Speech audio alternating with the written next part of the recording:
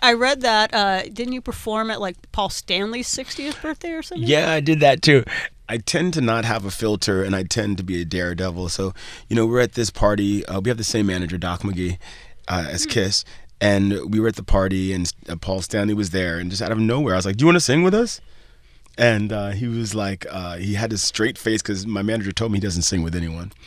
But my manager also told me that he sings "You Shook Me" at sound checks a lot. So he's got a soul thing. Yeah, so I said to Paul, I was like, "Listen, we could do "You Shook Me," and he just said yes. Wow. And when I tell you the whole table that he was with, like their mouths hit the table, they couldn't believe that he said yes. And then for me, I'd only heard him sing KISS songs at that point, so he just blew my face off with this soul voice that I had no idea that he had.